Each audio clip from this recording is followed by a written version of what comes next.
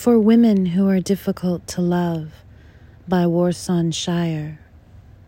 You are a horse running alone, and he tries to tame you, compares you to an impossible highway, to a burning house, says you are blinding him, that he could never leave you, forget you, want anything but you. You dizzy him, you are unbearable. Every woman before or after you is doused in your name.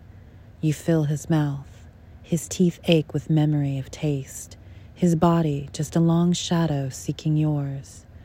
But you are always too intense, frightening in the way you want him, unashamed and sacrificial. He tells you that no man can live up to the one who lives in your head, and you tried to change, didn't you?